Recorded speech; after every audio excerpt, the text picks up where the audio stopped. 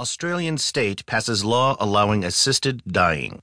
By Adam Baidawi in the New York Times World section. I'm Archie Montgomery.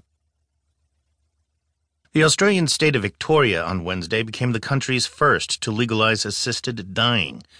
After 2.5 years of debate and amendments, Victoria's lower house ratified the assisted dying bill, handing a victory to the state government of Premier Daniel Andrews, who had lobbied heavily for the law.